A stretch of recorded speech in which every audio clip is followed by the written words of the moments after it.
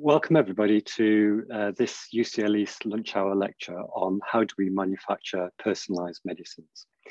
My name is Gary Lai. I'm head of the UCL Department of Biochemical Engineering, and I'm also co-lead of the UCL East Manufacturing Futures Lab, the MFL, which is one of the exciting developments that we'll be establishing on the new UCL East campus at the Queen Elizabeth Olympic Park. The MFL itself will undertake basic research and training supporting the manufacture of next generation products, working particularly at the interface of novel materials, healthcare and sustainability. So with that background, our speaker today is Dr. Qasim Rafiq, who is an Associate Professor of Bioprocessing of Regenerative Cellular and Gene Therapies within the UCL Department of Biochemical Engineering. His presentation is going to highlight some of the future manufacturing challenges that we will address in the MFL, and particularly the case of personalised medicines. Qasim is a chartered engineer and a chartered scientist, and he's also a fellow of the Higher Education Academy, and was recognised as one of the top 20 influential and inspirational individuals in advanced medicines manufacture for 2020 by the Medicine Maker. And this is a very prestigious list that includes amongst it various Nobel laureates, multinational CEOs, and leading scientists. So in his presentation today, Qasim will explore the challenges and opportunities of manufacturing advanced personalized therapies and the impact that these regenerative and curative treatments will have on the treatment of unmet clinical needs. So Dr. Qasim Rafiq will discuss what these advanced therapies are, how they will revolutionize healthcare, and the challenges involved in the manufacture of these novel therapeutics at a scale and a cost that makes them affordable to the patients that need them. We'll have questions after Qasim's presentation, so please do submit your questions for Qasim on Slido, which I think you're all aware of, using the event code hashtag UCL Lectures. And UCL needs to be in capital letters. You can start submitting your questions at any point during the lecture. So now I'll hand over to Qasim, who will start his presentation. Excellent. Thank you very much, Gary, and thank you all for attending. It's a pleasure to be able to join you today and to deliver this UCL East lunch hour lecture on how we manufacture personalized therapies. And for me, I think the question I always ask is, well, why do we want to develop new personalized therapies? And I think when we look globally at the challenges that we face as a society, we have to develop healthcare interventions that not only extend the quantity of life, but also extend the quality of life. And at the moment, what we're seeing is that doesn't necessarily correlate. As we start to have increasing years in terms of new healthcare interventions that can support that, we don't necessarily have an equivalent quality of life that goes with that. And so we see the rise and increasing of things like chronic age-related diseases such as diabetes, cancer, and cardiovascular conditions. And this not only creates significant challenges for the patient community, but also creates a looming crisis for global healthcare systems. And so ultimately, we need to have new therapies being developed. And from my perspective, advanced regenerative cell and gene therapies have emerged as a novel, transformative therapeutic modality. They are transformative because they're designed to cure the underlying condition rather than simply treat the patient's symptoms. With the potential to address previous unmet patient need, and with a focus on curing diseases rather than simply treating the symptoms, cell and gene therapies will reduce overall healthcare costs. They will tackle the social and chronic and economic effects of chronic age-related conditions, and they will lead the next generation of healthcare therapeutics.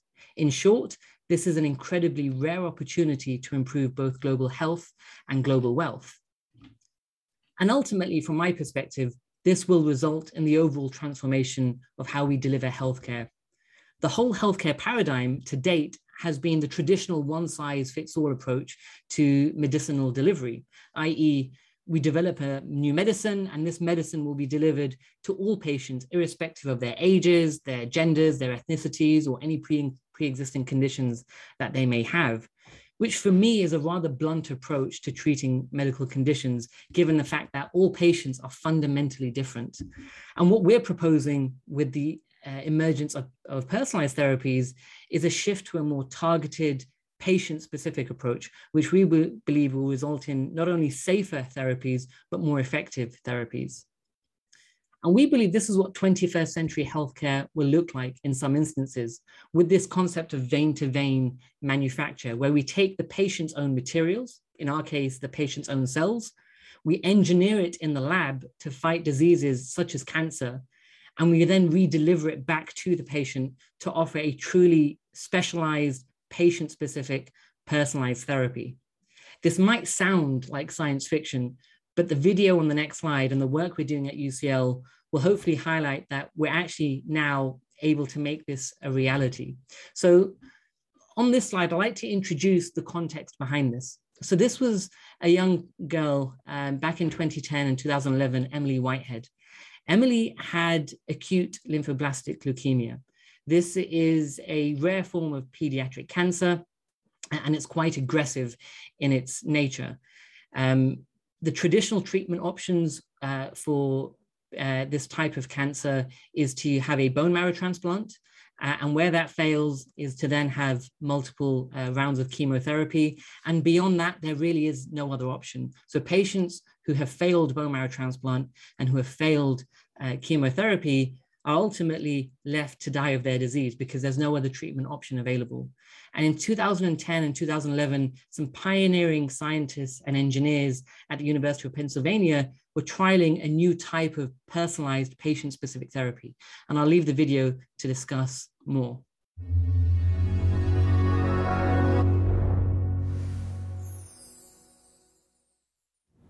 Take one. Is it hard for you to say those words? We're trying to cure cancer. That's a really good question, why it's hard to say we want to cure cancer. We do. And I think sometimes it's hard actually to think that you might actually succeed.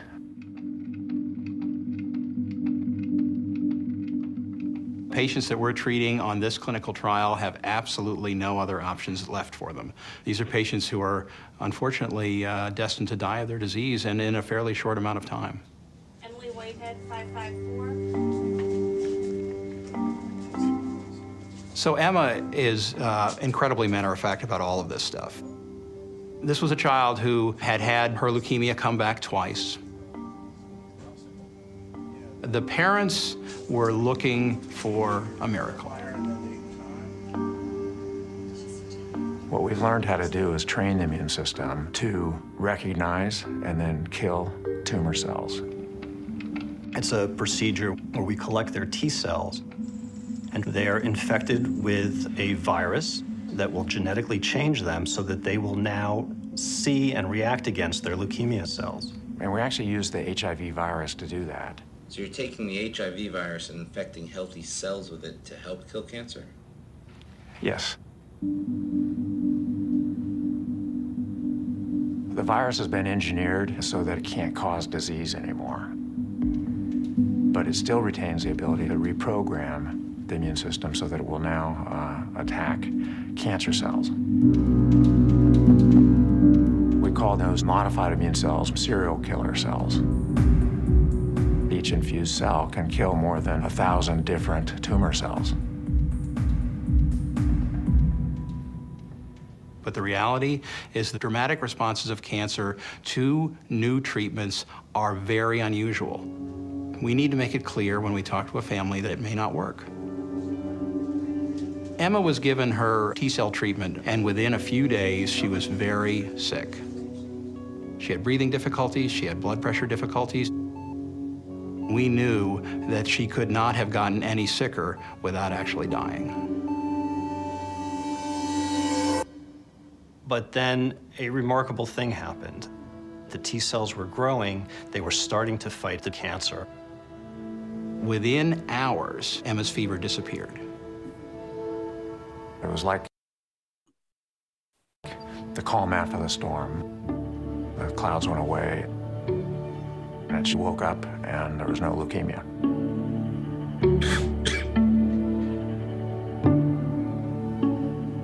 when that child survived, it was, of course, an amazing event.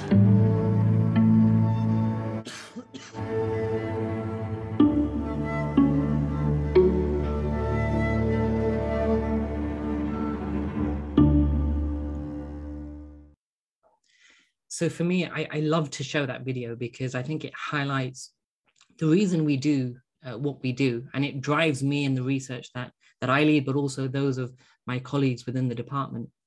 And when you see the impact that that had, where a child with in otherwise would be an incurable condition is now fully healed, and this is now 10 years later, where she has no sign of the cancer returning. She's in complete remission. I think it's now almost 10 years cancer-free. It shows the incredible power of these therapies, but also the human factor. And in this particular case, here's Emily a few years later meeting the then US President Barack Obama. And to give you an indication as to Emily's character, the president, obviously she wasn't allowed to inform anyone where she was headed when she was meeting the president for security reasons. And so the president asked her, is there anything I can do for you? And Emily said, well, yes, my school don't know I'm here today. So if you could write me a note to let them know I was with you, that would be great. And here's a copy of the note itself saying, please excuse Emily from school, she was with me. But that just shows the power of these potential therapies. So it's not necessarily science fiction anymore. We're able to develop these types of therapies. So in essence, just to give you a brief overview as to what we're able to do, that's what's known as a CAR T therapy, or chimeric antigen receptor T cell therapy, where we take the cells from the patient, we take the blood from the patient, we isolate the T cells, the cells that can cause and kill cancer cells, but naturally they're not able to recognize this particular cancer. In order to allow these T cells to recognize the cancer, we can insert a new gene, which they don't normally express. So this is what's known as the CAR, the chimeric antigen receptor. So this new gene, this CAR, will now allow the T cell, once it has this gene, to target and then kill the cancer cells. So once we have this gene and these T cells, we then need to grow the T cells, give them back to the patient, and these T cells are now able to then target and kill the cancer cells. So how is this entire industry shaping up, this emerging cell and gene therapy industry?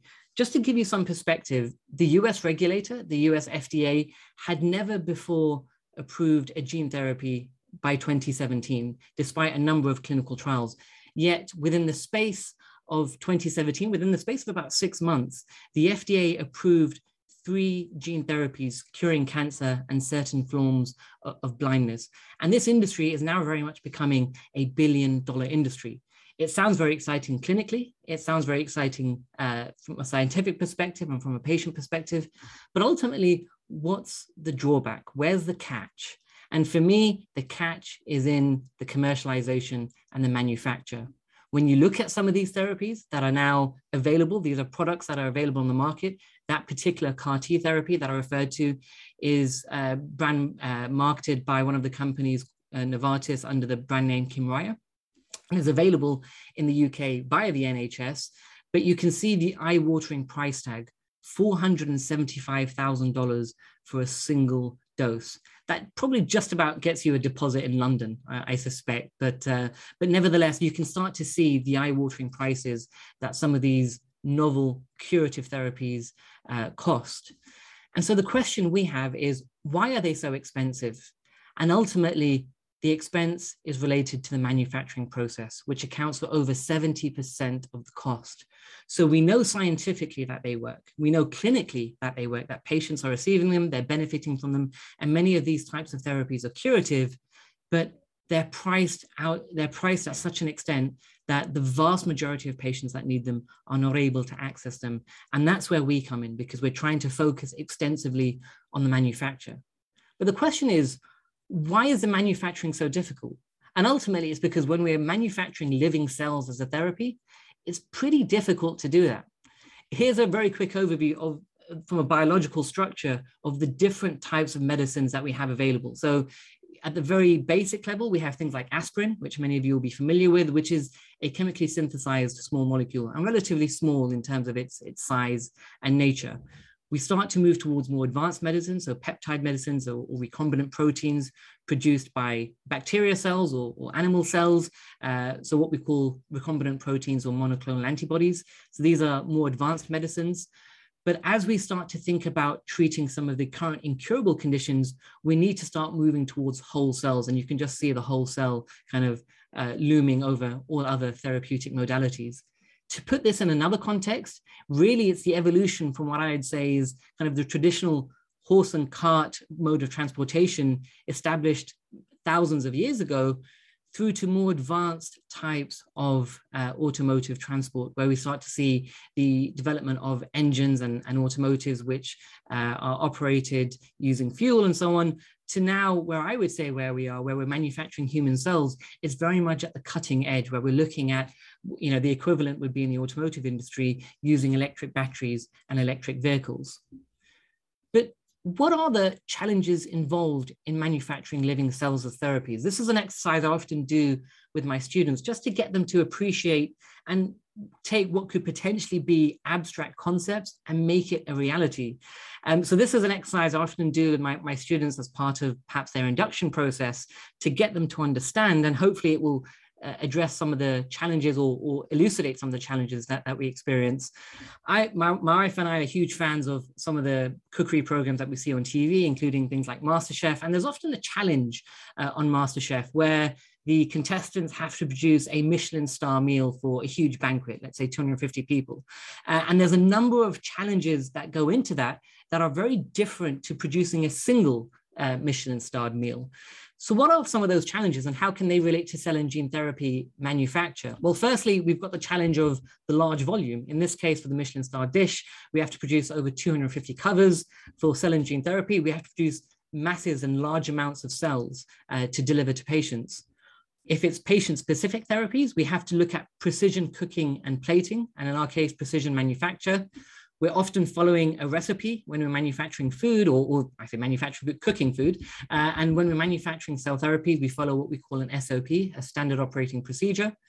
And then there's a number of other challenges. So making sure we have enough cooking time or processing time for each of the steps, delivering to the customer on time at appropriate conditions. And in the worst case scenario, you get it late to the customer, it's a cold dish. In our case, when we're delivering cell therapies late to a patient, it could potentially be the difference between life and death, or it could be the difference between a functional, safe therapy and a non-functional therapy. So that's the challenges that we have to address when we're thinking about delivering to patients. Making sure we have consistency for each customer, and in our case, consistency for each patient. Having enough raw ingredients and raw materials, that's always a major challenge and something we're certainly now facing in light of challenges around COVID and other supply chain issues. Ensuring hygiene, and in our case, ensuring sterility in cell and gene therapy manufacture. Having the correct tools and equipment is always critical.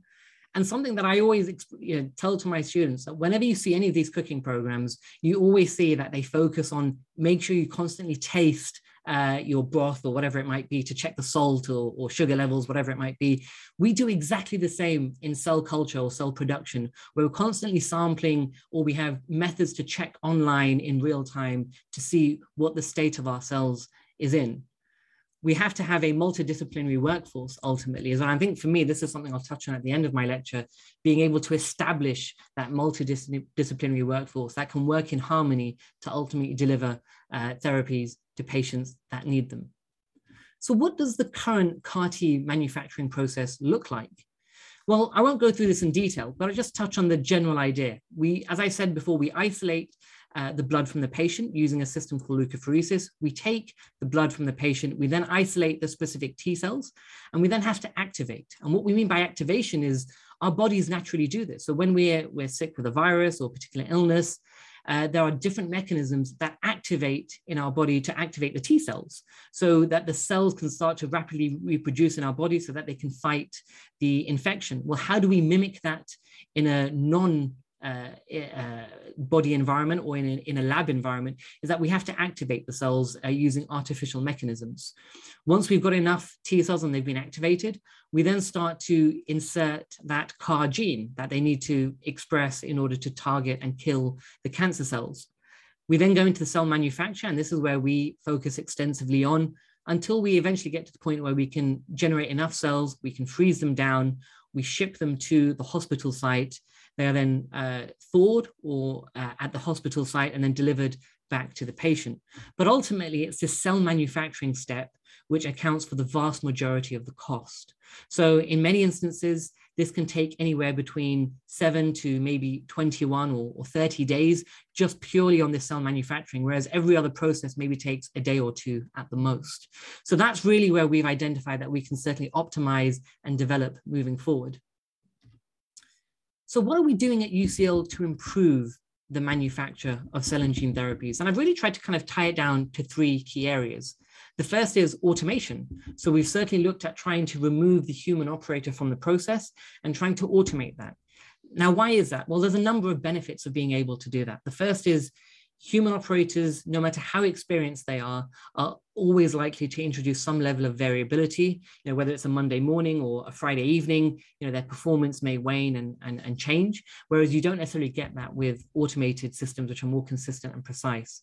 But from a more fundamental perspective, going back to ensuring sterility, often in any clean environment or clean room environment where we manufacture cell therapies, often the biggest contaminant in that room is the human operator, because we naturally have bacteria or viral particles on our skin and so on. And so being able to remove the human operator from that process allows for a more consistent but more sterile and ultimately safer therapy. So we're looking at developing automation tools and technologies. We're also very much focused on improving that manufacturing step I identified. So moving from these old technologies, which when you go back to some scientific research articles, they've been using what we call T-flasks. These are effectively plastic flasks about the size of our hand, which we can grow cells in.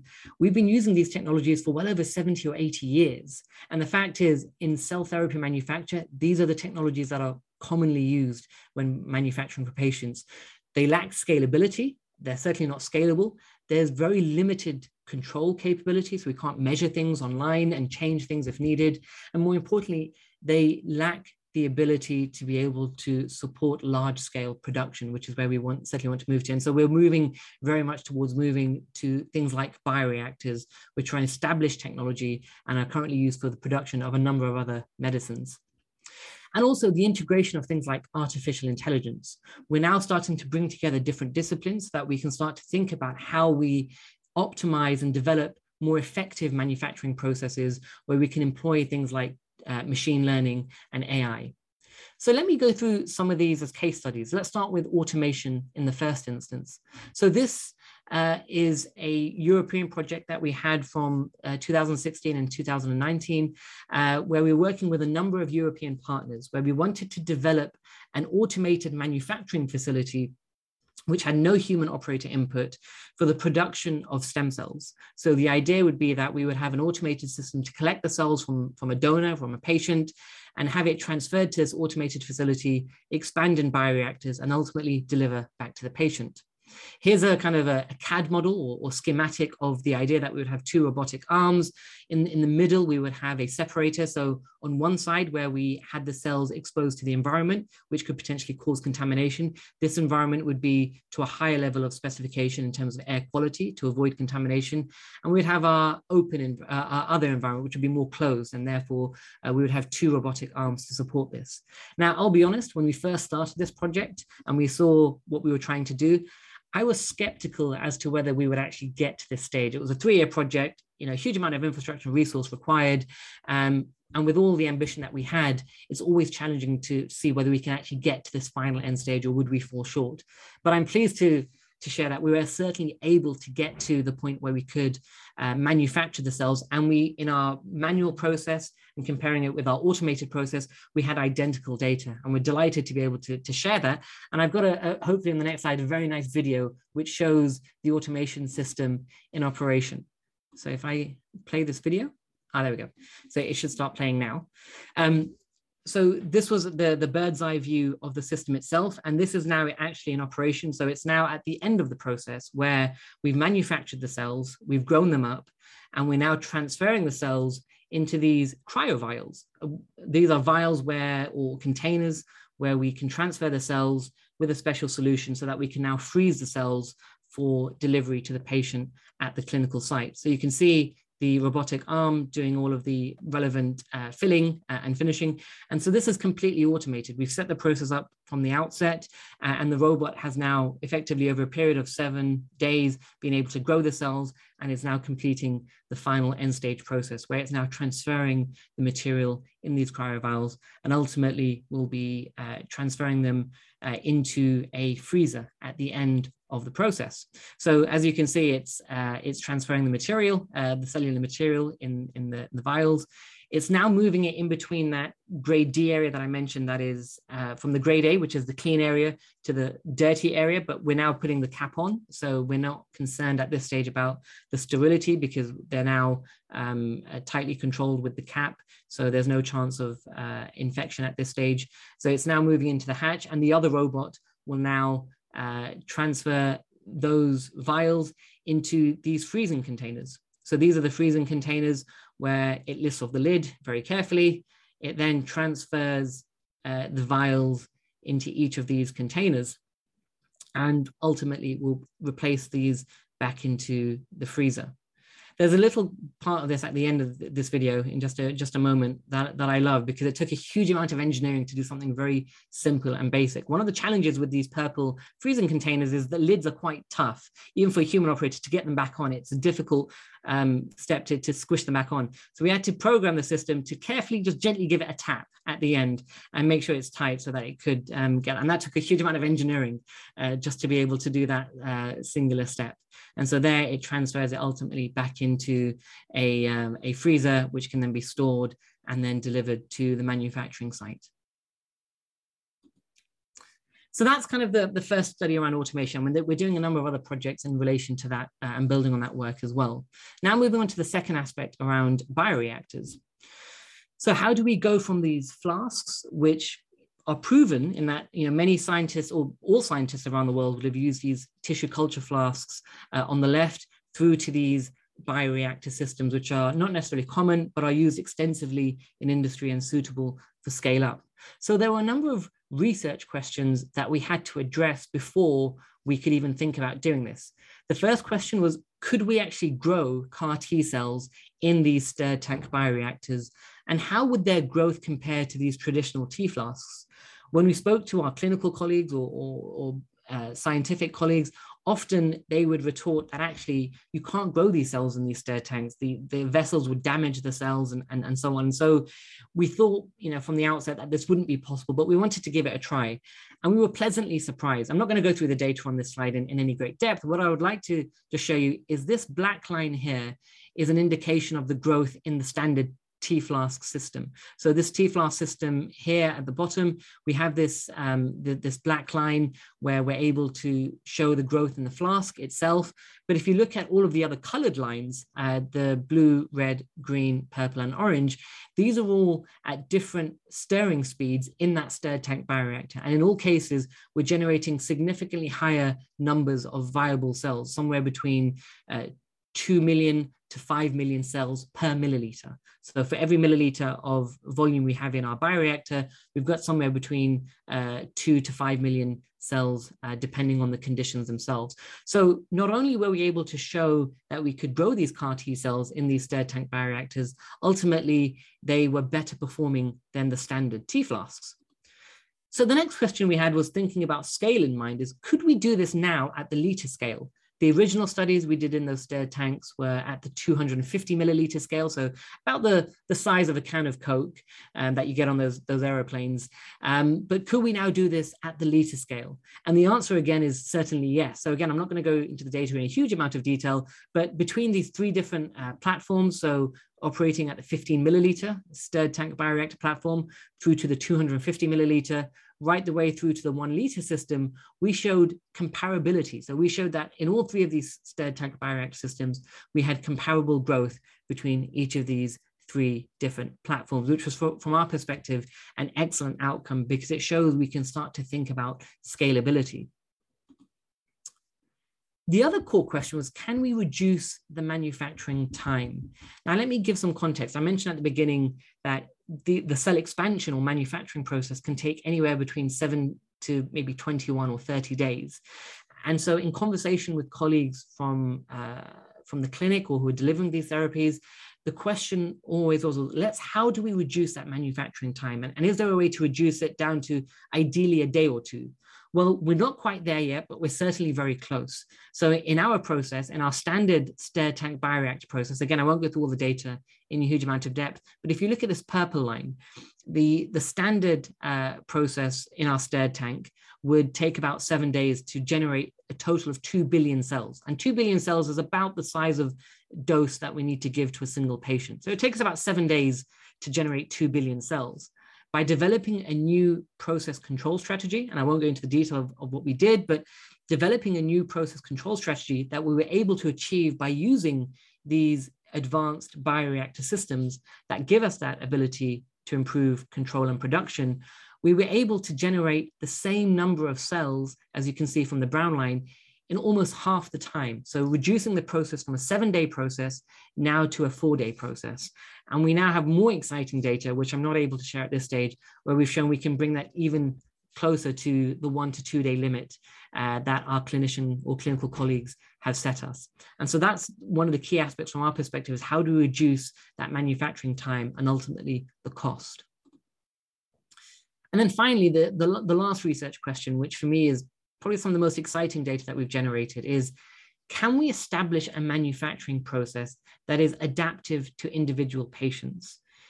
For those who aren't familiar with medicine manufacture, once you have a process that is regulated by the regulator, you cannot change it. And in many instances, companies refuse to change it because it creates too much work for them to do so. But the idea is that when we're developing personalized therapies and patient-specific therapies, each and every patient is different. So if you have some patients where their cells grow slowly, is there anything we can do in the process to support or improve their overall production? And the answer again is yes. Now, the thing I love about this slide, when I show this slide, is that the cells and the growth of the cells that is represented by these 3 lines are all from the same patient.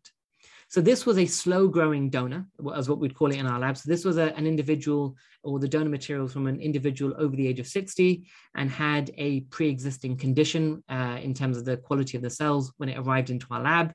And in our standard T-flask and stirred tank bioreactor process, it would take about 7 days to generate about 2 million cells per milliliter, which is kind of far below where we'd like to be.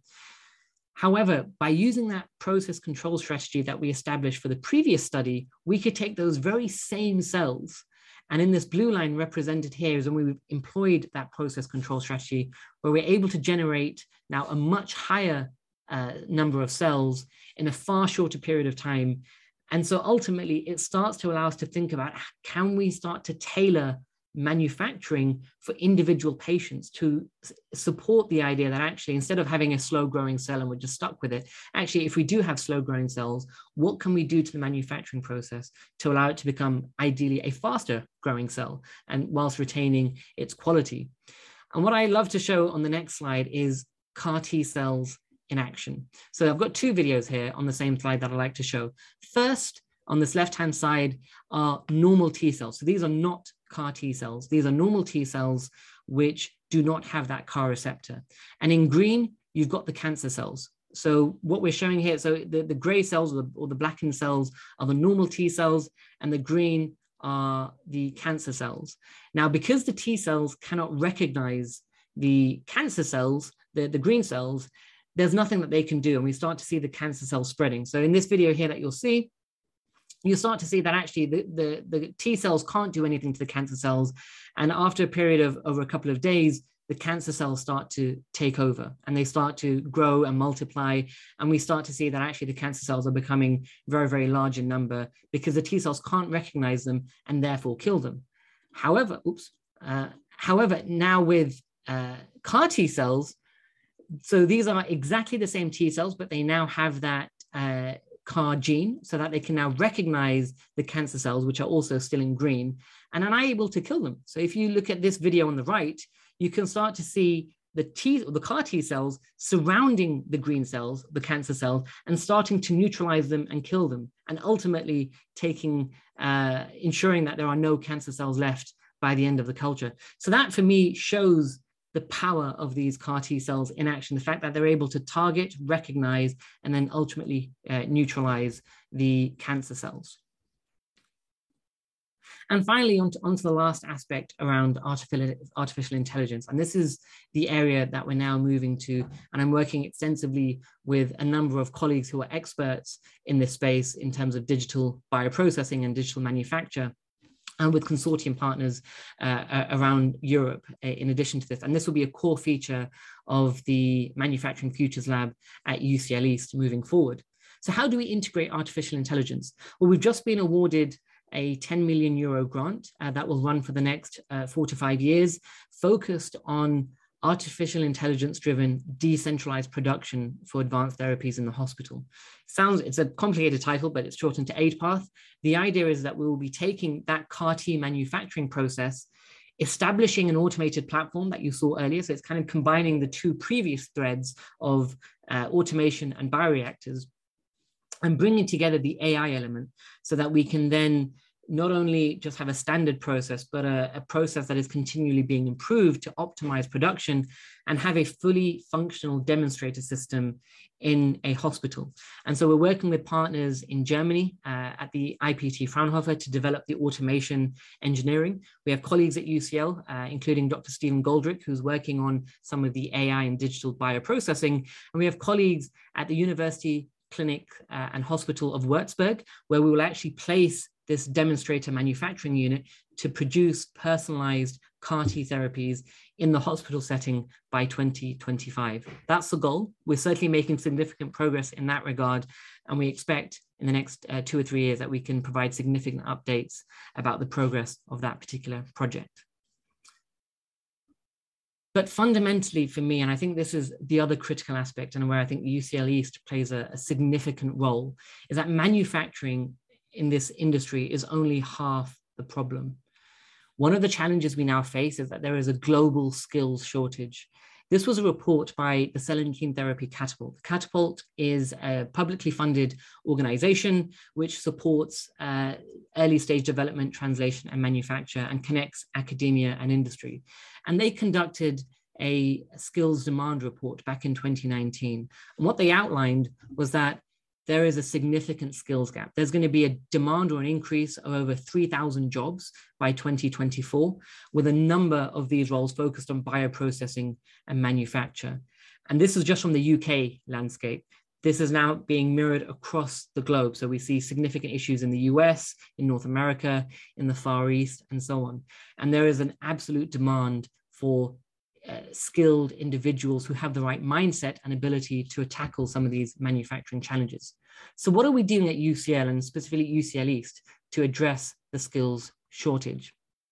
Well, in the Department of Biochemical Engineering at UCL, we're trying to address this from multiple levels and across multiple educational stages. So right the way through from our undergraduate program in biochemical engineering, we have a minor that students can take in regenerative medicine manufacture, which exposes them to some of these core concepts and ideas. At the master's level, delighted to announce that we've recently launched a new master's program, which I'll show on the next slide, in the manufacture and commercialization of stem cell and gene therapies.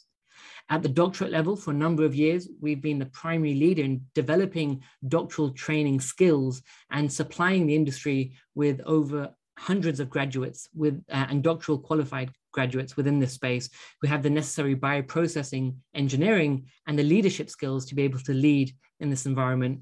But it doesn't stop there. We're still very much focused on supporting post-experience industry delegates. We realize as numbers of individuals are transitioning from other fields within the biotechnology sector, or indeed other sectors entirely, such as logistics and supply chain, into things like biotechnology or cell and gene therapies, we have to support the industry in that. And we have a number of short courses that will be transferring, some of which will be transferring to UCL East when that launches as well. But I mentioned briefly the MSc in the manufacturing and commercialization of stem cell and gene therapies. And so for me, this is one of the longest MSc titles we offer at UCL, but it's specifically worded because we know that the challenges are not necessarily or not limited to the scientific challenges or the clinical challenges. We've seen the clinical and scientific success, but the challenges are very much now at the manufacture and how do we commercialize these therapies and get them to the patients that need them. So this is a program that started last year. We've now had our first cohort graduate and had some fantastic graduates who have already been snapped up by some of the key companies. And it's really designed to create the future leaders from a scientific, technology, business and manufacturing perspective. And this will be delivered at UCL East once the campus opens. And finally, to wrap up my talk, I just want to share a video about the program itself and some of the thoughts of the students who've been involved, and as well as the industry steering committee that contribute extensively to the program development. What excites me about stem cell and gene therapies is the massive potential that it has and the curative aspect of it. So when you look at traditional ways of treating things, you were treating symptoms, whereas now you're looking at this exciting new field that can basically cure you of your disease and then you move on with a normal life. And it just has so many options out there to help so many people. The Masters in the Manufacture and Commercialization of Stem Cell and Gene Therapies is a new one-year program established at UCL in the Department of Biochemical Engineering, which focuses on developing the next generation of engineers, scientists and business professionals to develop, manufacture and commercialize advanced therapies, particularly stem cell and gene therapies. We have a steering committee of industrial expertise that are going to commit time to teach on this program and give us their experiences in the industry and how they actually carry out their roles and what's required of them. So that's going to be invaluable for any student that's looking to get into the industry. And that for me, I've been teaching for 10 years plus in higher education. I've never had that experience. It's a fantastic opportunity for students because we can put in the information that the experts in the industry are wanting to impart themselves. This is a unique program which gives students the opportunity to learn about science, engineering, manufacturing and the business side of delivering products to patients. The steering committee is really important because it's comprised both of the academic leaders and also industry experts like myself. And together what we're going to do is to craft this course to make sure it's really relevant, most contemporary knowledge is available to the students. I've been fortunate enough to be in the cell and gene therapy space for quite a long time, starting out as a clinician and then working to develop therapies for patients. And through that time, I've noticed how amazing it is to be able to really make a very big difference in patients' lives. And I'd really like to share that with new people that are coming on to lead the therapies of the future. But more importantly, I want to learn from them because it's only with their ideas that we'll really move this area forward. This is a great opportunity for the UK as a country, but the sector as a whole globally. And it has a specific need for skill right across the skill set for what is required in the industry. The good thing about this program is that we're not making the students ready for one kind of a job. On the contrary, we'll make the students be aware that they have different opportunities because not only, for example, we're gonna teach them research in the lab, they're gonna be doing cost analysis, commercialization. So when they will finish, they can go to a company and then within the company they can work in different sectors like legislation, bioprocessing, analytics, preclinical, and even commercialization. And not only that, we're gonna make them explore more research. So if they wanna go and do a PhD in collaboration with a company, they can do an NHD too.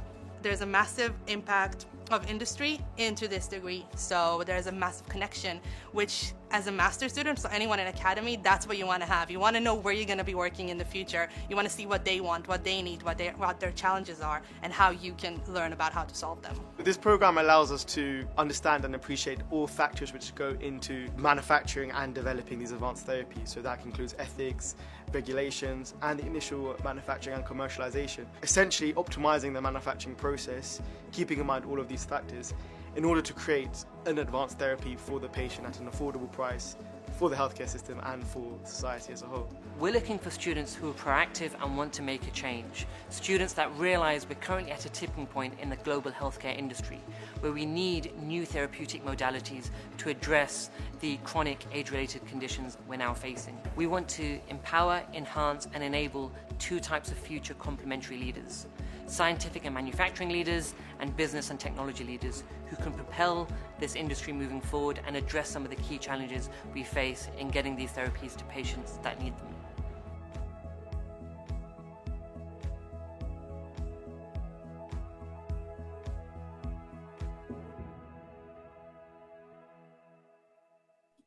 so delighted to be able to offer that program at UCL East, and the students, when they enroll in the program, when the program moves over to UCL East, will have full access and make full use of things like the new teaching labs, as well as the Manufacturing Futures Lab that will be established over there.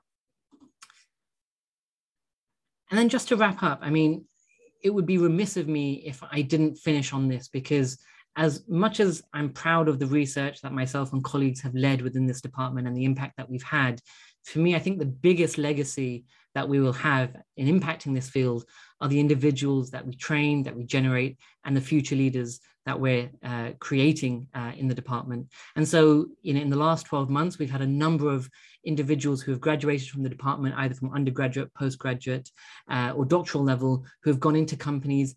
And those that have graduated over 12 months ago and are now more senior are taking up very significant positions within their companies or organizations in a very short amount of time. So from my perspective, it's great to see the opportunities that our students and graduates are building on. So with that, I'd like to acknowledge my own researchers and research teams and colleagues and collaborators and funding organizations that have supported this work. And I'd really like to close by emphasizing, without key manufacturing innovation, the promise of these transformative curative therapies will not be realized, and they will continue to remain agonizingly inaccessible to the vast majority of patients that need them. Not because the science doesn't work or because the clinical benefits are unproven, but because we have failed in addressing the fundamental manufacturing challenges, and we failed in training the next generation to tackle these issues.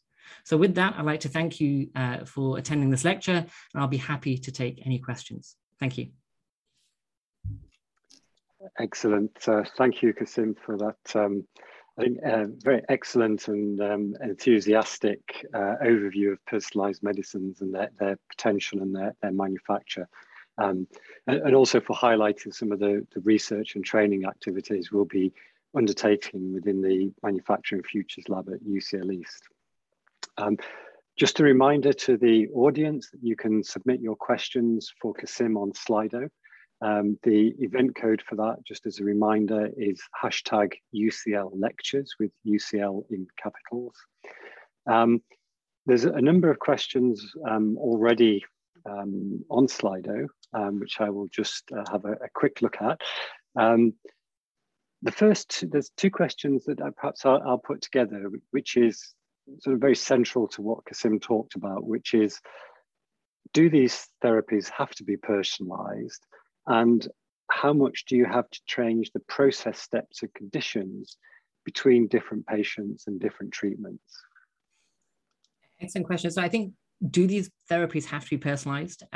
Yes and no. So at this stage, many of these therapies, such as the CAR-T therapy, are personalized because we cannot give one patient cells or take a donor cells from one individual and transfer them to another patient because of the issues around immunogenicity and immune reactions in the patients that receive them because of the nature of the T cells. However, there's lots of work ongoing at this stage to see, is there some clever gene engineering that we can do to remove some of the genes that might cause the immune reaction, and therefore allow us to think about going to that traditional model of a single donor, being manufactured for multiple patients. But I also think that there is, when you look at the development of this industry and this field, the personalized therapies have demonstrated success. They've demonstrated good safety profiles. And I always think that we'll see a raft of personalized therapies come through that may then support future universal donor type therapies. So I'm very excited about what the future holds. And do we have to change process steps? In many instances, we do. We're operating in a very different manufacturing paradigm. So to put this into some sort of relative context, it's almost saying to Apple that they have to manufacture 1 million individual iPhones specific to individual hand sizes or ear size, whatever it might be. They may have some level of customization, but they don't have a whole raft of individual phones for individuals as they need them. Whereas in our case, for personalized therapies, we are very much manufacturing on an individual basis. These cells will only go to patient X. And so therefore we have to, our scaling model at this stage is not scaling up, but rather scaling out. We have to have individual batch production for each and every patient. Okay, so just to the audience, do keep the questions coming in. I'll go for the next one, which is, you mentioned that these therapies are expensive, and you gave us an indication of the eye-watering costs. How are these costs calculated, and you know, do the pharmaceutical companies who are making them include the cost of development in these in the price of these therapies, as well as the actual cost of manufacture?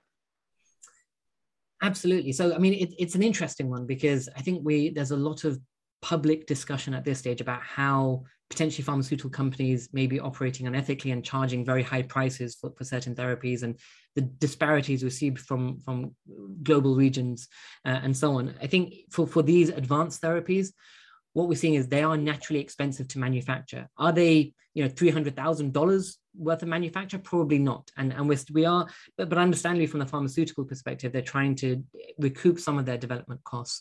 However, these are naturally expensive therapies in terms of their manufacturing. So it's probably about closer to anywhere from 100 to 150,000.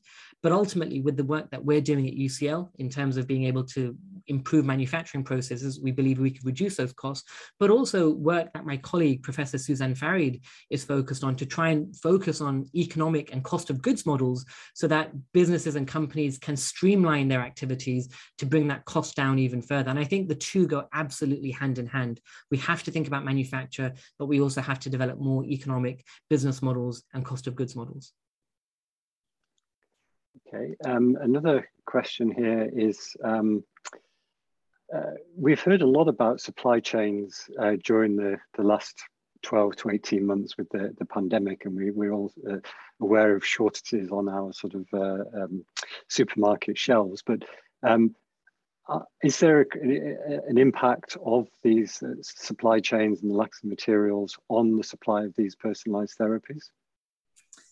Yeah, I mean, it's a very interesting question. So we are certainly starting to see a number of impacts as a result of the pandemic. I think some have inadvertently benefited this field, because I think we now recognize nationally the importance of medicine manufacture. We've now seen, excuse me, the emergence of and the focus from the government to think about resilience and developing that supply chain and manufacturing capability in the UK. And that's something that I think is a significant benefit and positive. And many of the technologies, certainly we've seen around the newer vaccines, such as the mRNA, Pfizer, BioNTech vaccine, many of those delivery technologies will be very applicable to future cell and gene therapies. In terms of the supply chains themselves, we are starting to see some of that affect not only the research level, but also the manufacturing capability. But I think as time progresses, we recognize the importance of innovating not only in the science, but on the manufacturing side. And I think we will start to address these issues on a both national and global scale. Okay. We've got time for a few more questions, but you mentioned the UK there specifically. What is your view on how active the UK is in this area, and how do we compare as a nation against what's going on internationally? Excellent question. I mean, we're certainly one of the global leaders and pioneers. When you look at the clinical and scientific activity, I think we're very much leading the pack. And I would say, you know, very much ahead of the likes of, you know, traditional leaders such as the US and so on. So from that perspective, I think we're doing a phenomenal effort. But I think it's matching that with the manufacturing capability. And that's really where the long-term sustainable value lies. But we are starting to see that shift. So when we look at, you know, the emergence of recombinant proteins and monoclonal antibodies, which is a billion-dollar industry,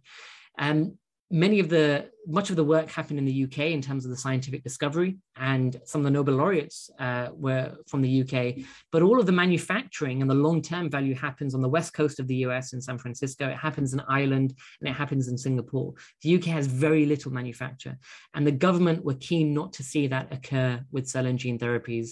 And so the government have invested heavily, which is great to see in terms of these catapult centers and so on. But also, it's great that we're starting to see the Research Council and the funding environment be supportive of this, because ultimately these are, in order to get these therapies to the patient, we have to address these manufacturing challenges. So the final question is perhaps from a young person's perspective. So, if you're a sort of 16 to 18-year-old person, you're fascinated by this emerging field, what advice would you give them about how they can actually get involved in these personalized therapies and their manufacture? Great question. I think a number of things I would advise. I mean, myself, I when I was coming through kind of the A-level stage, my ultimate goal was, how can I help society, and what impact could I have, especially with coming from a STEM background? And the natural response for many in that environment is to think of medicine automatically. And I actually personally and genuinely believe that you will help more people doing something like biochemical engineering and medicine manufacture than you were if you were a medic. Because as a medic, you're working on a one-to-one basis. And in this environment, you're potentially helping thousands, if not millions of individuals. And I think one example of that, I think will hopefully consolidate this, is when we look at the discovery of penicillin and antibiotics. It was a British discovery. I think BBC Two had a contest a few years ago as to what the greatest British invention was, and ranked number one was the discovery of penicillin and antibiotics, because it's estimated to have saved over 200 million lives. And that's probably a conservative figure.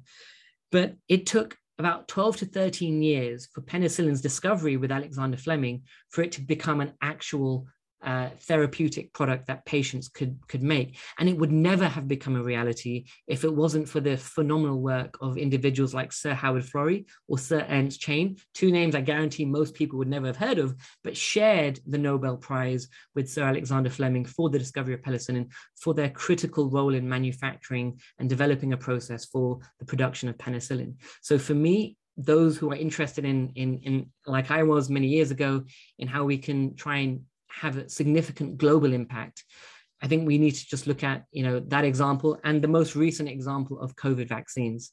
What has been done in the last 18 to 20 months in terms of developing new types of vaccines, rolling that out, generating billions of doses, would not have been possible without biochemical engineering. And I think for me, for any aspiring engineer or scientist, that is an exciting prospect moving forward. Okay, so thank you, Qasim. And as head of biochemical engineering, I'd have to agree with you on that last answer.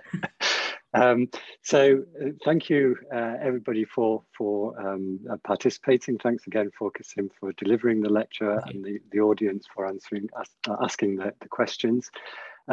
Just a reminder that the next UCL Lunch Hour lecture takes place on Tuesday, the 16th of November.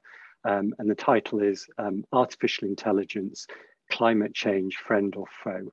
And that will be on the 16th of November between 1 and 2. So again, I'd like to, at that point, thank everybody for their participation, and wish you goodbye and the best wishes for the rest of your day. Bye-bye, everybody.